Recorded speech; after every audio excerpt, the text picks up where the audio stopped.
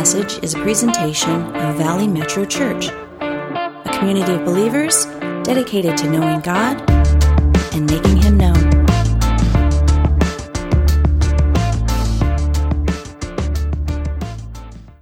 Hey, I wanted to talk to you this morning as we're going through this book of Matthew. There's something profound that happens in the passage today in Matthew chapter 9. If you have your Bibles, you can open it, but something super amazing is going on, and it has to do with interruptions.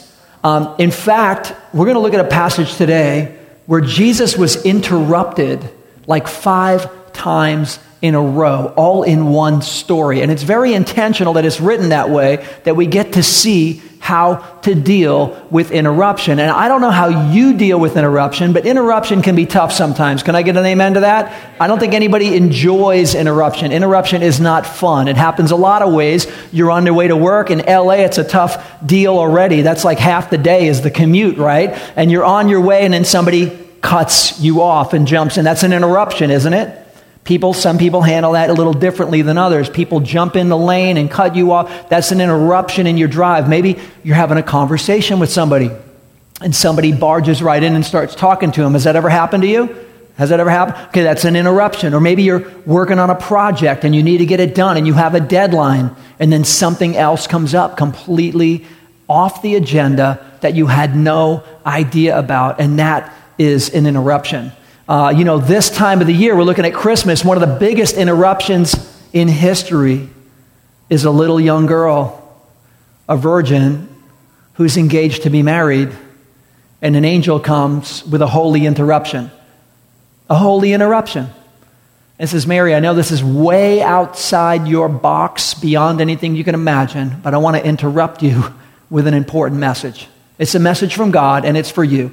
And it's a game changer. It's a life changer. It's going to change your life, change your future. It's going to change the world as you know it. Interruptions come in many ways and sizes and shapes and forms, and a lot of times they're not invited. We didn't expect them, but the way we respond to them is monumentally important.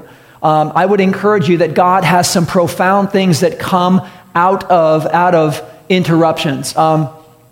A number of years ago, Christy and I, as many of you guys know, we have 5 children, 5 amazing children, and we were at the point where, for those of you who are parents, you know raising kids takes time, it takes love, it takes TLC, it takes patience, and then some more, and then some more, and then some more.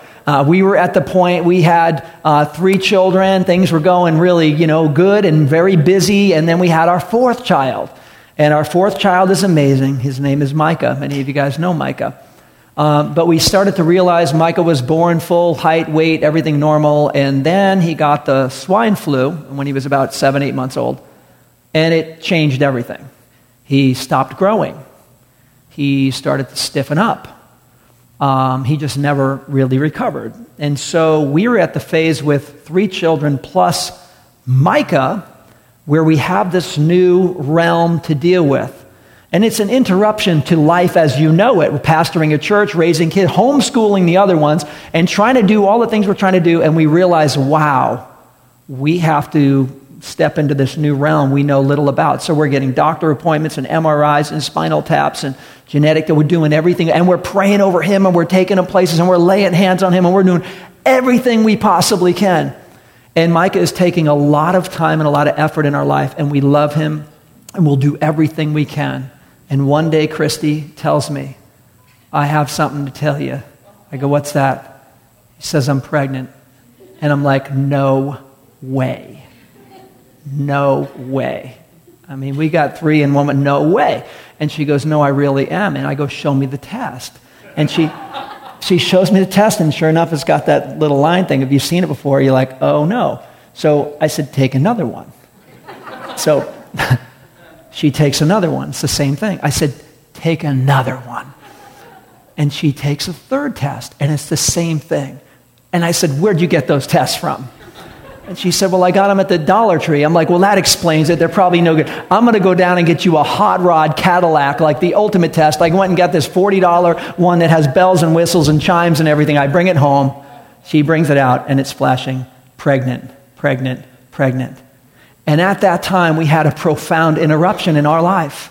with 3 children, and now number 4, Micah, who's taking a lot of work, and we're trying to homeschool and pastor a church and trying to do the thing, and now we got a baby coming. And this is a game changer for us in this season of life. Can I just tell you something? That was an interruption. And I want to encourage you, God did more beautiful things out of that interruption than we could ever imagine. Our 5th child, Macy, is a gift from God. She is the best little helper for Micah. She is an answer to prayer beyond anything we ever could have imagined. He helps her. She understands him. She encourages him. They play together. And I just got to tell you, it's like music to our ears when we see them playing in a game. And I'm saying, thank you, Jesus, for taking an interruption and turning it into a miracle. Can I get an amen? I want to suggest to you, amen. I want to suggest to you the interruptions that come in your life, some of them bother you.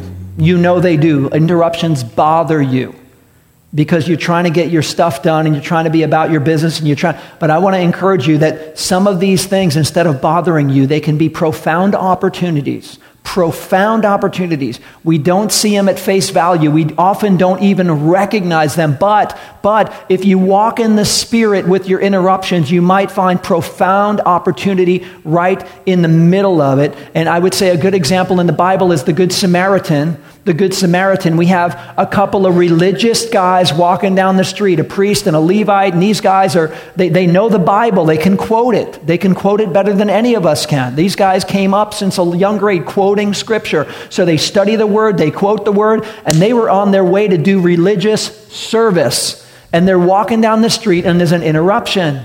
There's a guy in the street, and he's a wreck. He's beaten, he's robbed, and they're like, ooh. Well, if I touch him, I'm going to get his stuff on me, and I got to be somewhere right now. Ain't nobody got time for that. And so they start walking around him, and they go to the other side of the street, and they go where they need to go, and they walk around him. And the Samaritan comes along. In the story, the Samaritan was considered a third-class citizen, not a very faithful person. And yet he comes and he sees this guy, and he says, oh no, I can't walk by this. God, if there's an interruption in front of me, I have to trust that God must allow it for some reason. Even if he didn't author the interruption, he clearly allowed it. What am I going to do with this? How many of you know that whatever the enemy meant for harm, God will turn around for the good? Okay, this is important because God doesn't author every interruption. Some interruptions are from the devil. Have you ever had one of those? All right? Anybody ever had an interruption that came? Okay, so God doesn't author every interruption, but God allows these interruptions. So all of a sudden he's walking on the street and this guy is bleeding out in the street. And he looks on him with compassion. And he puts him on his own donkey. And he brings him to an inn where he can be taken care of. And he puts out the money, says, take care of this guy. I'm going to come back around and you let me know if I owe you any extra. And that guy's life changed. Everyone's life changed in this story. We're talking, why? Because an interruption can be interpreted 2 different ways. I don't have time for this and walk around it. Or you can actually step into the interruption. You can walk around the interruption. You can try to ignore the interruption. You can wish it wasn't there. You can get mad at the interruption. You can be angry that you have an interruption. Or you can say, God, you're sovereign. You see it too. I'm going to walk right through the middle of this interruption. And we say that because Jesus today in this passage in Matthew chapter 9 has 5 interruptions in a row. And it's very intentional the way it's written, that there's an interruption. In the middle of doing something, somebody comes in and steps in. And while that's going on, somebody else charges in. And while that's going on, a whole nother thing. We can't ignore the way it's written. It's interruption after interruption. You're like, wow, how does Jesus handle these interruptions? And so if you have your Bible, if you want to turn there, Matthew chapter 9, we're looking at 18 through 34, and we're going to look at how this breaks out. But again, my prayer is that you will look at interruption differently. Instead of being irritated, you might be inspired by the interruptions that come your way. You might find inspiration instead of irritation. Jesus just got... In fact, he's in the middle. If you read the context of this passage, we've been teaching through the book of Matthew, line by line, verse by verse. We're going through the scripture, and as we get to this point, Jesus just taught about being flexible. He talked about being flexible. He said God is always pouring out something new work, new wine, a new move of His Spirit, but you can't be a rigid wineskin. The wineskins were animal skins. They had to have flex. if you had no flex spiritually, if you had no room for God doing something new, then you were not a candidate to receive the new wine that God, because you would just blow up, you would burst, you can't contain it. But if you have flexibility, and it has nothing to do with age, but everything to do with attitude and heart condition, if you have flexibility, God can pour out and do new things in you. And so that's what he's talking about, because Jesus is bringing the new covenant, the new promise. He's the Messiah. He's the Savior. And he's teaching this to some folks, some Pharisees and disciples of John. He's teaching it, and they're pretty rigid.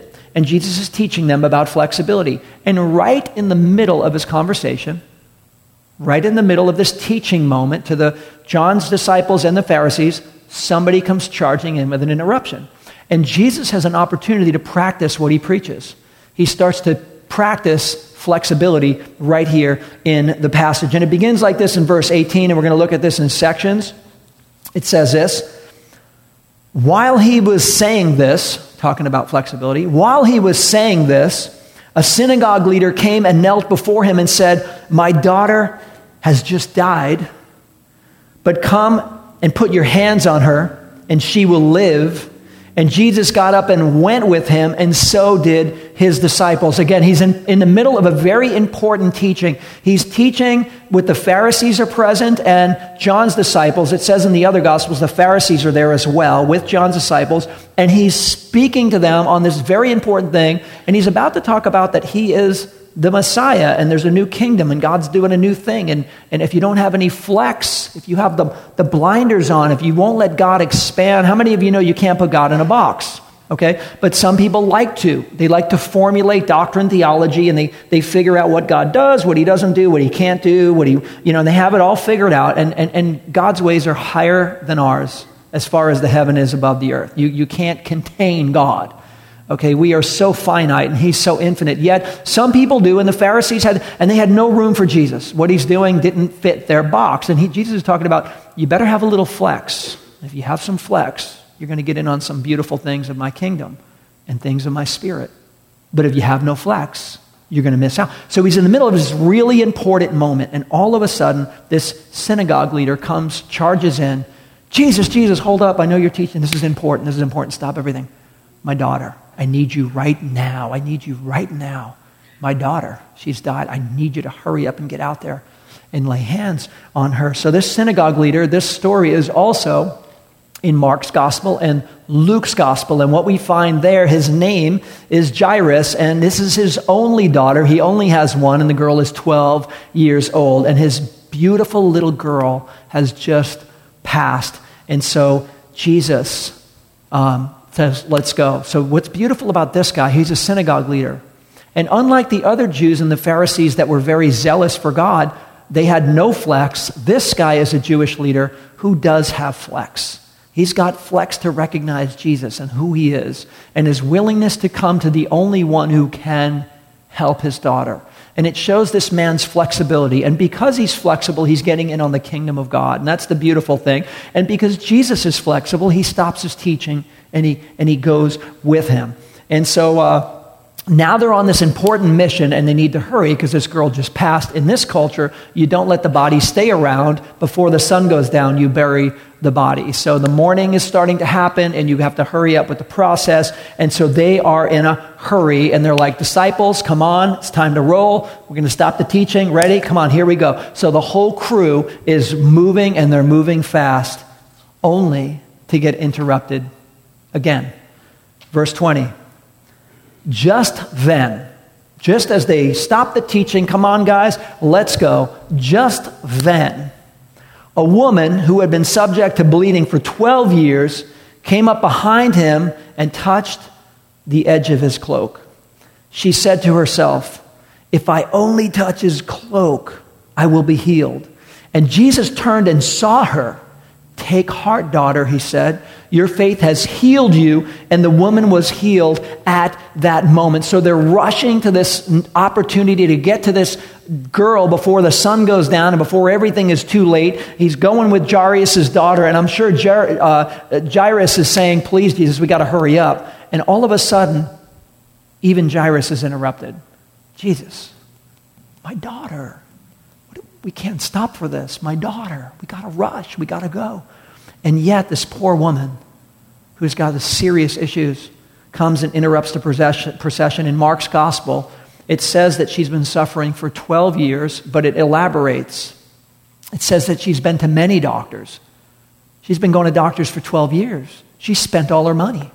She's broke from spending all her money on doctors, and she's worse now than she ever was before after going to all the doctors. That's what it says in Mark's gospel.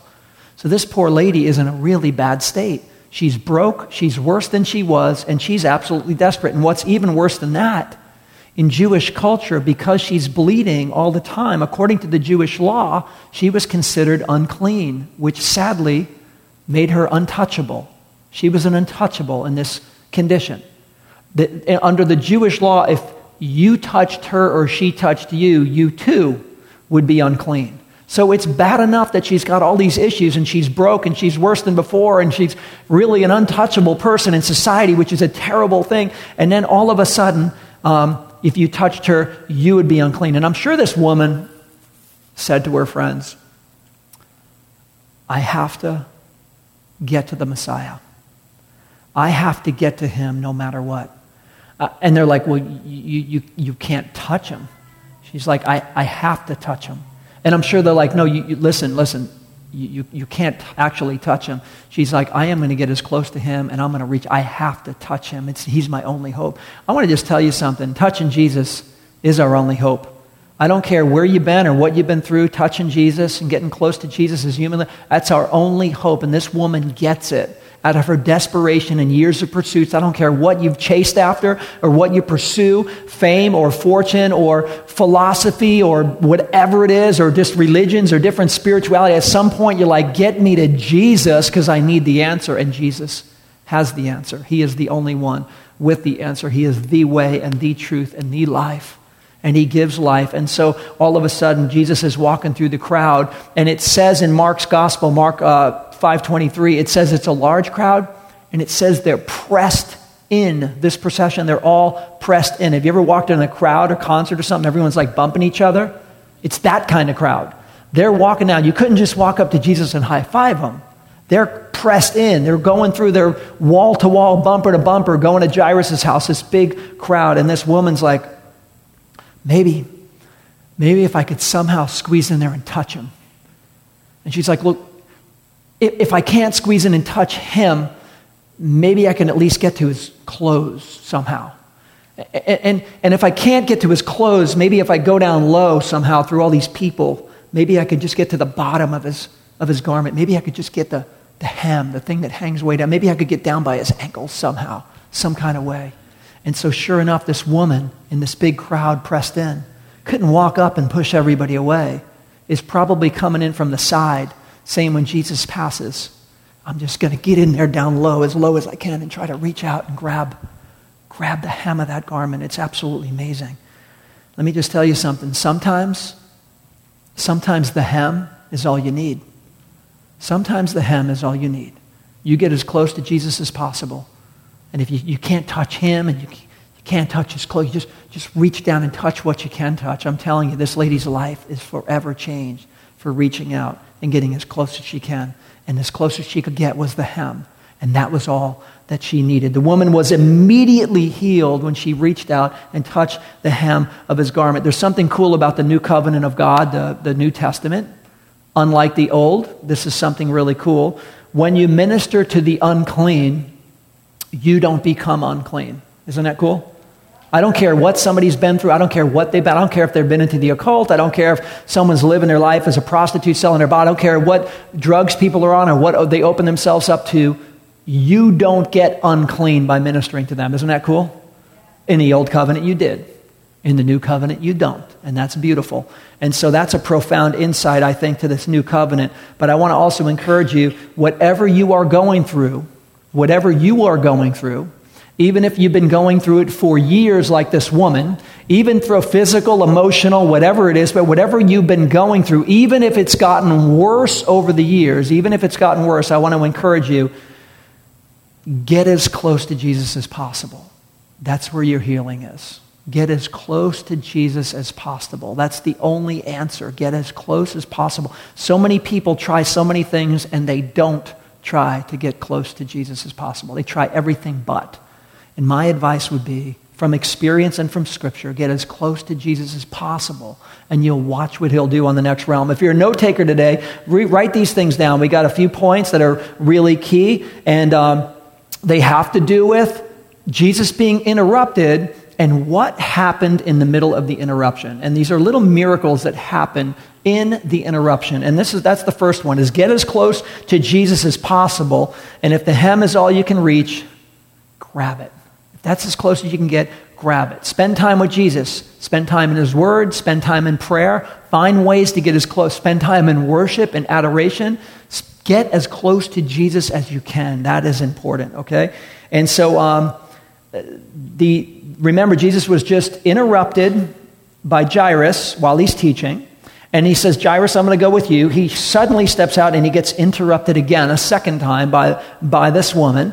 And now he's going to get interrupted again. We're going to see in a minute. But here, write this one down too. Our second point this morning is that some of our interruptions are divine appointments in disguise. Some of our interruptions are divine appointments in disguise. I'm not saying the guy that cuts you off is a divine appointment. I'm not saying God sent that guy to cut you off and roll down his window and put his hand out the window. I'm not saying that. I'm not saying God sent that guy.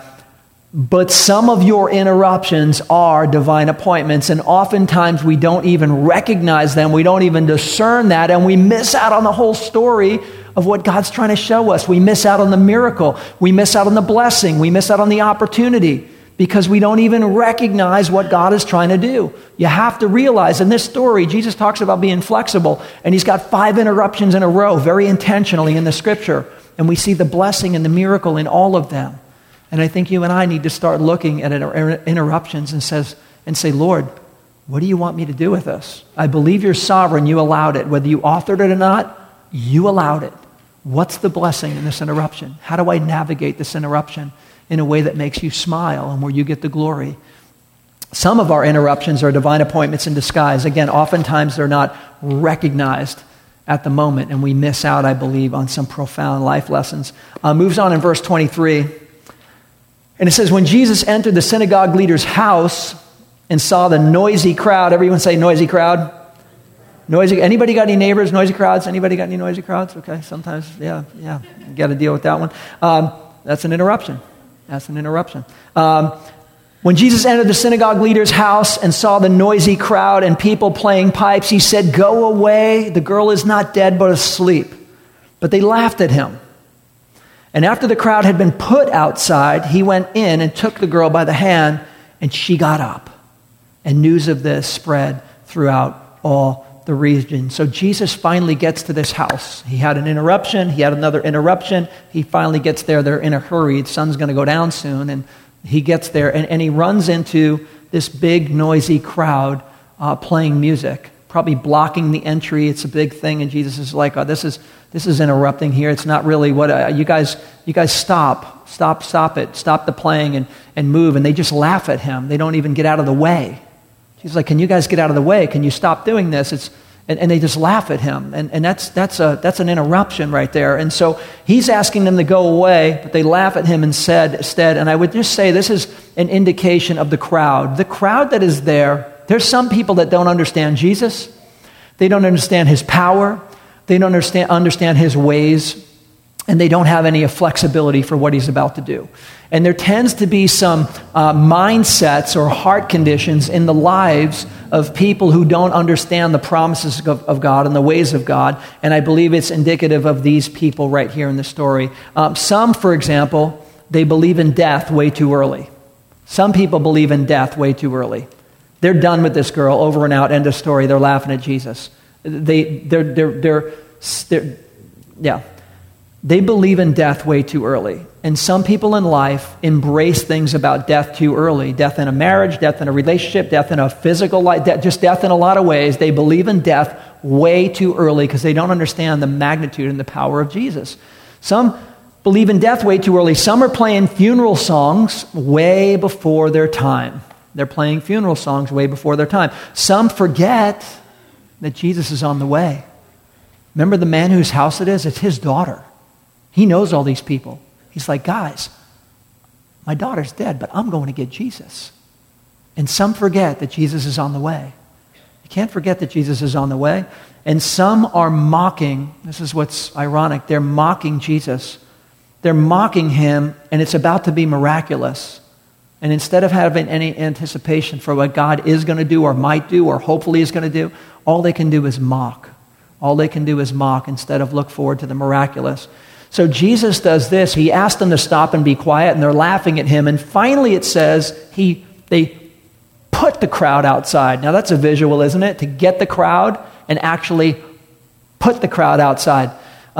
Speaking of crowds and interruptions, Christy and I had a really interesting experience. We had maybe our second wedding anniversary. I don't know what it was. I think it was our anniversary. It might have been Valentine's. But she found it when Groupon just came out. She found this really cool getaway overnight cabin experience in the mountain. It sounded epic. It sounded romantic. It was on Groupon, and it was way up in Mount Baldy.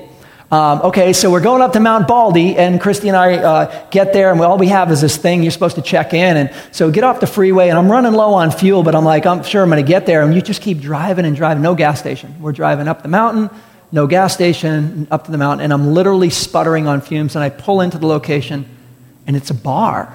It's a bar. It's like a biker bar up in the mountains.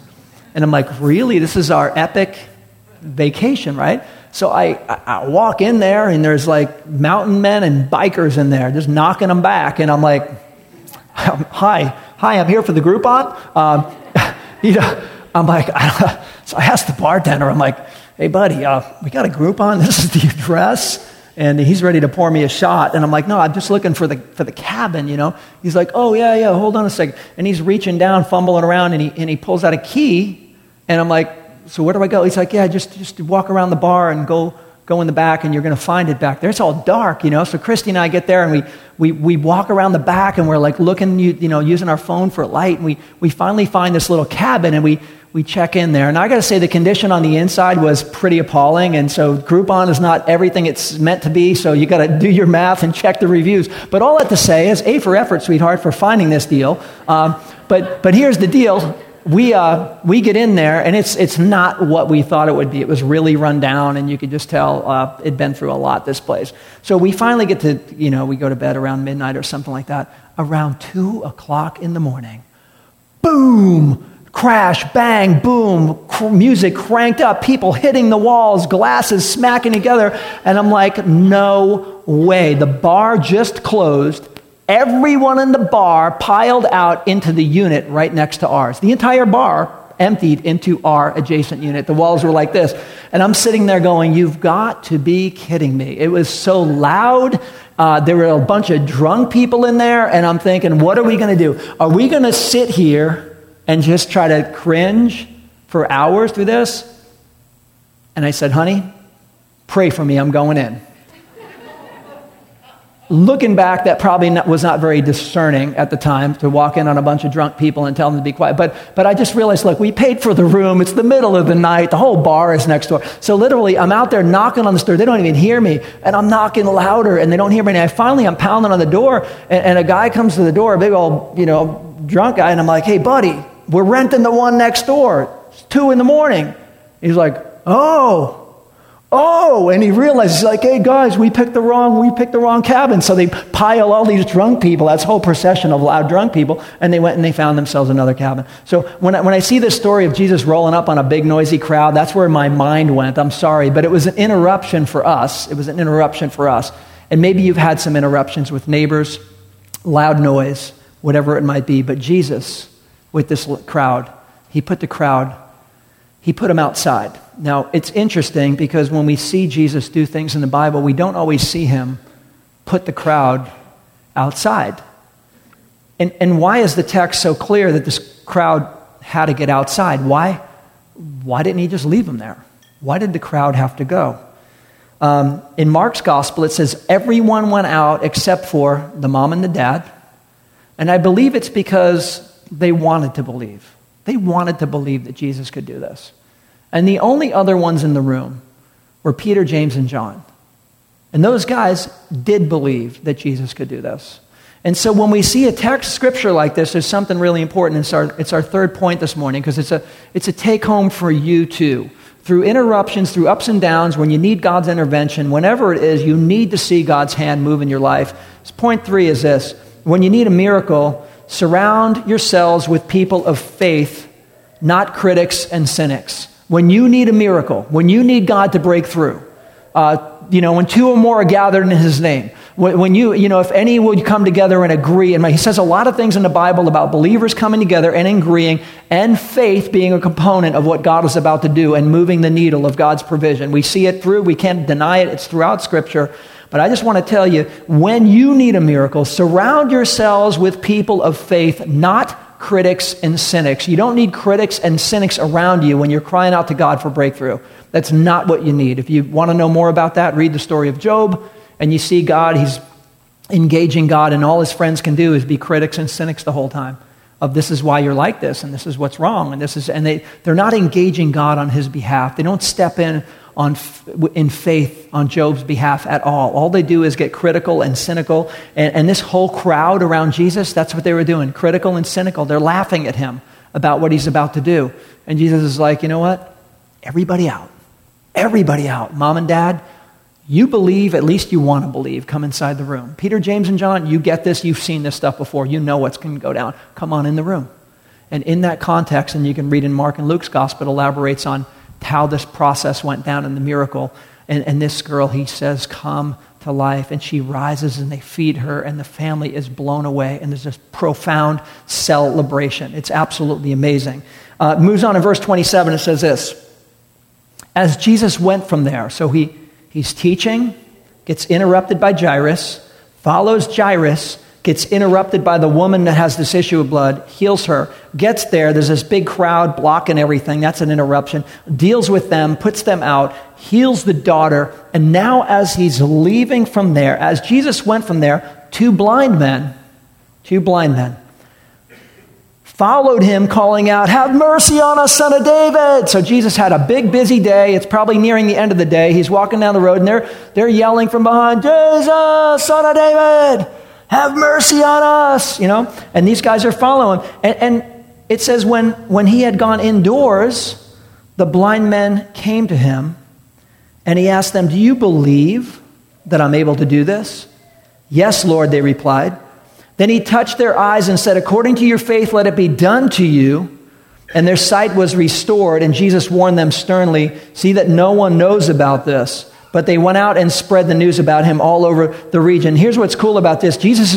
It's amazing. He's going somewhere, and this time, the guy's yelling out on the side. He did not stop, interestingly enough. He didn't stop for that interruption. It's kind of unique in Scripture. Oftentimes he does. He did not stop. He heard them yelling, he heard them calling, and he kept going where he was going. And these two blind men are calling out for Jesus, and Jesus continues. And after Jesus goes indoors, probably somebody's house after a really long day of teaching and preaching and raising the dead and doing everything he did, he's indoors.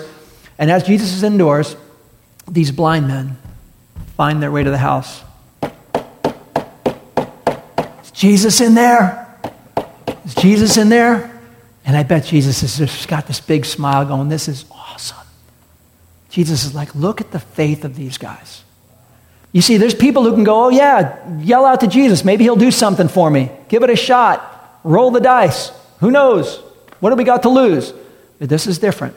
These blind men had to follow. Where is he? I don't know. I think he's in the fifth house. The fifth house? Where? Does anybody know where he is? Where can I find Jesus? I think he's in the fifth house. There's the first one. There's the second one. Do these guys believe? These guys have faith? Then they're just yelling out, and let's see if this works. Give it a shot. What do you think, Bill? Yeah, let's give it a shot, Tom. Okay, hey, Jesus, heal us. No, these guys are walking, counting houses. I think I found it. Jesus, you in there? And Jesus has got a big old, I guarantee, an ear-to-ear grin and going, "I love this faith. This is epic. This is awesome." And so it says in this passage that Jesus says to them, they come knocking, and there's an interruption because Jesus is sitting down, probably having a meal. But I think Jesus loves this interruption. I think he loves a lot of interruptions. And this is the fourth point, guys. If you're a note taker, write this down. Sometimes Jesus wants us to do our part before he does his part. Sometimes Jesus wants us to do our part. Now, he's sovereign. He can do anything he wants without our part. We know that. However, when you look at the miracles that we've seen in the sequence here, and plenty more in the New Testament, oftentimes the other person has a part in it as well. And the woman with the issue of blood reached out to Jesus in the crowd, fought her way through and touched him. And he said, "Woman, your faith has healed you. Your faith had a big part to do with your miracle today, ma'am." He's sovereign. He didn't have to do that. He could have just walked by and boof, you're healed. You don't even have to believe in it. Boof, he could do whatever he wants. But that's not what he did. He found somebody seeking him who had faith, and God honors faith. He rewards faith. He's a rewarder of those who diligently seek him. And so God honors faith, and faith honors God, and they're pressing through the crowd, and she presses through and says, "Ma'am, you did this all by faith. You fought your way through the dirt to even reach out and touch me. I know your heart. Have peace, daughter. You are healed, but your faith had a big part to do with your healing." Now this guy comes, and Jesus says, "You guys believe that I can? I know you followed me by faith. You've counted houses by faith. You knocked on the door by faith. You yelled out going down the road by faith. But I want to ask you face to face, you can't see me, but you can hear me, these two guys. Do you believe that I can?" And they said, "Yes, we do believe you can." And then Jesus said, "According to your faith," everyone say, "According to your faith. According to your faith, let it be done to you." Some people don't like that. Some people wish that wasn't in Scripture. Some people have a problem with our faith being part of what God does. They really do. Some people look at sovereignty, their view of sovereignty is God's going to do what he's going to do anyway, and end of story, and they just stop engaging God, and their faith is checked out. I want to encourage you, faith is always a part. We're saved by grace through faith. Faith is the beginning of the journey. It's the middle of the journey. It's the entire journey. It's through faith in what God says, his word and his spirit. Faith doesn't quit. Faith, the assurance of things hoped for, the conviction of the unseen. Faith doesn't end. We continued by faith. And these stories are all because of someone's faith. And your faith is a big part of your story. Not the fact that you initially believe in God. That's beautiful. But there's bigger than that. It's more than that. It's the day-to-day faith in God's power, his love, his provision, his will, his ways. And this is really monumental. But sometimes Jesus wants us to do our part before he does his part. And you got to know that, and we see that in Scripture right here. So Jesus asked the question, do you believe? He touched their eyes and says, according to your faith, man, you guys, you said it yourselves. According to your faith, let it be done to you. And I just want to make that stand out because this is one sequence, this story, of 5 interruptions in a row. And it's written intentionally by Matthew. Jesus talks about being flexible. He models it with 5 interruptions in a row. We couldn't even break this up over the weeks because we'd miss out on the flow of the interruption. All this interruption happens in one sequence. There's one story. It's all in one chapter. And it's one big flow. He went there, and then all of a sudden this person interrupted. And then this person interrupted. And then this person interrupted. And 2 of them in the story, because of your faith, bam, pretty much receive your miracle. Because your faith has a lot to do, oftentimes, with what God wants to do. I would suggest if there's anything in your life that is broken, whether it's a wound in your heart, spiritually, emotionally, a relationship, a marriage, Jesus is still asking, do you believe I'm able to do this? Do you believe I'm able to do this? And some people are like, nope, it's too far. It's always been like this. Jesus, let me ask you that again. Do you believe I'm able to do this? Because you won't enter the next realm of God's provision and God's miracle. You can't unless you believe that God's able to do this. It's so important. Do you believe I'm able to do this? Here's the beauty. Everyone that Jesus touches gets restored. Everyone that touches Jesus gets restored. You seeing that in the picture here? Listen, everyone that Jesus touches gets restored. Everyone that touches Jesus gets restored. You seeing that? What's going on here? There's power. When we touch Jesus, we touch his power. Whether we reach out to touch him or he's reaching out to touch this, there's all kinds of restoration going on in the story. So the 5th point is the last one, is that our faith is a big part of our miracle, guys. Our faith is a big part of our miracle. and God's got things in your life. Some might be big miracles, some might be little miracles, but they're unexplainable things that have to do with God's power, His provision. You couldn't have worked it out. You couldn't have orchestrated it. It's beyond happenstance. It's beyond circumstance. It's not some random thing. God orchestrated something that is a miracle, large, medium, and small. He has more in your life, but our faith is a big part of our miracle. It really is. It never stops being, and I want to encourage you in that. And this is the last final interruption. In fact, this would be great if the worship team comes up. Last final interruption. While they were going out, so they heal this guy and they're going out of the house. And while they're going out, they didn't even leave. They didn't even get down the road yet. While they're going out, there's a last interruption. While they were going out, a man who was demon-possessed and could not talk was brought to Jesus. And when the demon was driven out, the man who had been mute spoke. The crowd was amazed and said, "Nothing like this has ever been done in Israel." But the Pharisees said, "It is by the prince of demons that he drives out demons." This is a powerful passage, and it kind of brings our story full circle, and that's why I want to include it. It's part of this is where Jesus all went in one day. Be flexible, talking to Pharisees and John's disciples, and he comes full circle back to the Pharisees again. Talked about being flexible, modeled it. We show all these interruptions. Here's his last interruption. And now we have Pharisees at the scene again. So I think this is very intentional, the way it was written.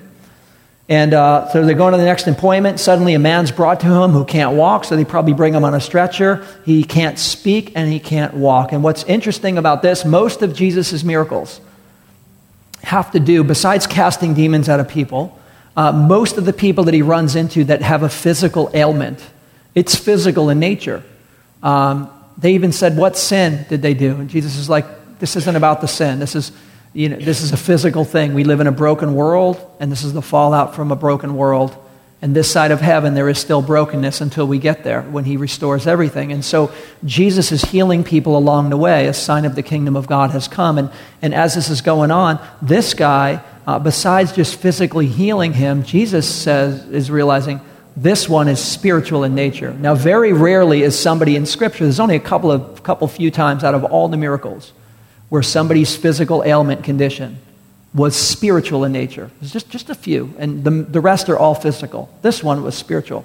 So this guy, Jesus knows there's a demon behind this, and he casts out the demon, and then all of a sudden, this man is fully healed and restored. So this particular, there's only a few. I wouldn't make it, it's not the mainstream. It's a unique situation, but this guy was fully healed and restored. But here's the thing about this. In Luke's gospel, it says that Jesus, by the power of the Holy Spirit, healed this person. And Jesus, filled with the Spirit, did this. And Jesus, filled with the Spirit, did this. And Jesus is filled with the Spirit as the Messiah, healing and teaching and changing the world. And yet the Pharisees have no flexibility at all. They can't get in on the new wine God's pouring out. They have no flex whatsoever.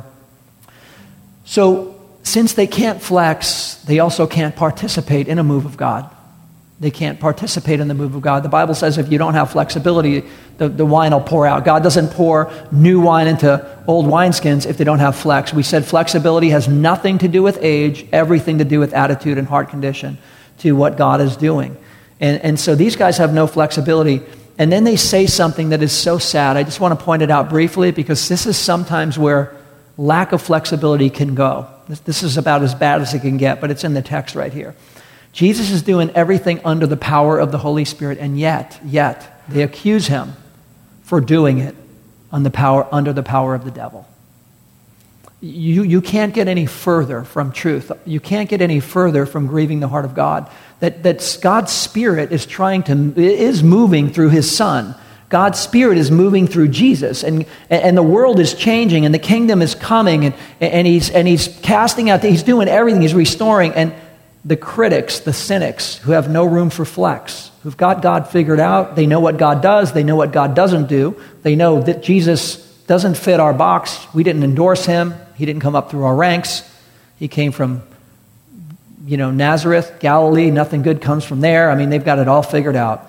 And so for them, with no flex, they're saying what he's doing, we think it's from the devil. We think Jesus is operating under the power of the devil. And that is a pretty sad statement. We have to be careful. Mark 3:29, if this topic even interests you at all, I encourage you to go to Mark 3:29 and read this story, this part of the story, in higher definition. But what it says, this is the exact accusation in the exact setting with the exact set of people in Mark 3:29. And Jesus says this, when they accuse Jesus of functioning under the power of the devil, when in reality he's functioning under the power of the Holy Spirit. This is what Jesus says in this text. He says, people can be forgiven for all their sins and every slander. Any sin you and I have ever said, every slander we've ever done, it's all forgivable. But Jesus says, but they can't be forgiven for blasphemy of the Holy Spirit. Now, people have talked about what exactly does that mean? And I've heard a lot of explanations of people trying to say what that means, but read the text and you'll see what it means. Jesus is under the power of the Holy Spirit, and they're blaming him. They're blaming that power on hell. Does that make sense? That's about as off as you can get. The Spirit of God is moving, and they're blaming it on hell. And Jesus is like, be careful how you critique a move of God. Be careful how you critique a move of the Holy Spirit. There have been many movements over the 2,000 years of Christianity, whereas the Spirit of God begins doing a new work and pouring out new wine into new wineskins, never changing the gospel. The gospel is unchangeable, guys. The Word of God is without error, and it will live forever, and it won't return void, okay? The Scripture doesn't change. But the methods and the way the Spirit moved has always been morphing in new ways and new directions. And we looked at some of the movements last week, the Wesleyan movement and the Jesus movement, and all these different movements. All of them did not fit a mold. And some people stood back and critiqued and were cynical and pointed fingers. We just got to be very careful about that, because these Pharisees are doing the same thing. They're saying, that's from the devil right there. And Jesus is like, guys, you don't want to do that. It's one thing if you're not sure. That's okay. That's understandable. It's one thing if you're checking out something, you're like, yeah, I'm trying to see if that God's in that. That's one thing. That's good. Use discernment. Test everything, Scripture says. That's a good thing. But we got to be very careful to not demonize something. Amen? Be very, I say this sincerely, but it's important. Be very careful not to demonize something if you don't know. If the Spirit of God is behind it, which people missed out on a lot of the movements, they didn't recognize it. It's okay if you don't know. It's okay if you're not sure. It's okay if you step back, you pray about it, you search all things, you test. That's beautiful. We got to be very careful not to demonize it. Because what happens when half the body of Christ starts demonizing the other half of the body of Christ? A house divided doesn't stand, amen? That's a work of the devil in itself, okay? So if you don't know, just pray, ask God to discern. If you don't, that's okay. We're going to see what you're going to do here. But we got to be careful not to do it, because that's exactly what the Pharisees, they know everything about God. They know what God does, what he doesn't do. They're convinced of everything. Jesus, it's not you, and what you're doing is from hell. And Jesus is like, guys, you're going so far right now. You're about to go off the edge right now. You can't blame a move of the Spirit on. So I want to bring that up, because this last interruption. And this is the way Jesus started his day with the Pharisees and John's disciples, and he ends it with them. And that's important, because they have no flex, and we want to have flex. We also want to have flex, guys, in our interruptions. So my prayer for you is that you will, the next interruptions you have, you will look at them differently, and you'll say, yep, it's an interruption. God, what's my place in this interruption? What are you doing in this interruption? What is the inspiration? Instead of get irritation, I know the irritation, I'm trying to get somewhere, I get the irritation, but God, what's the inspiration in this? And I just highly encourage you that if you get with God, like Jesus, there will be beautiful things through the whole process of your interruptions. They don't have to just get you bent out of shape and get mad and get frustrated. Oftentimes, God wants to do something profound in your interruption. So I want to close in prayer and ask that God would seal some of these things in our heart, but we would be forever changed when it comes to our interruptions, that would be open to what the Spirit of God is doing. Jesus, how can I be more like you in the middle of this interruption? What do you want me to do with this interruption? How can I fully embrace it in a way that makes you smile and gives you glory? And that would be profound, and we would be changed people for it. So, mighty God, we love you. We thank you for your word. We thank you for the power of it. And we just ask, God, that this reality of interruptions that seems to come up in our lives in many different forms and fashions, God, your word says that when we walk with you, when we're close to you, that we'll have the fruit of the Spirit, and patience is one of them. And you want us to have love and joy and peace and patience and kindness and gentleness and self-control, long-suffering. These things can come out of us if we're walking close to you, Jesus.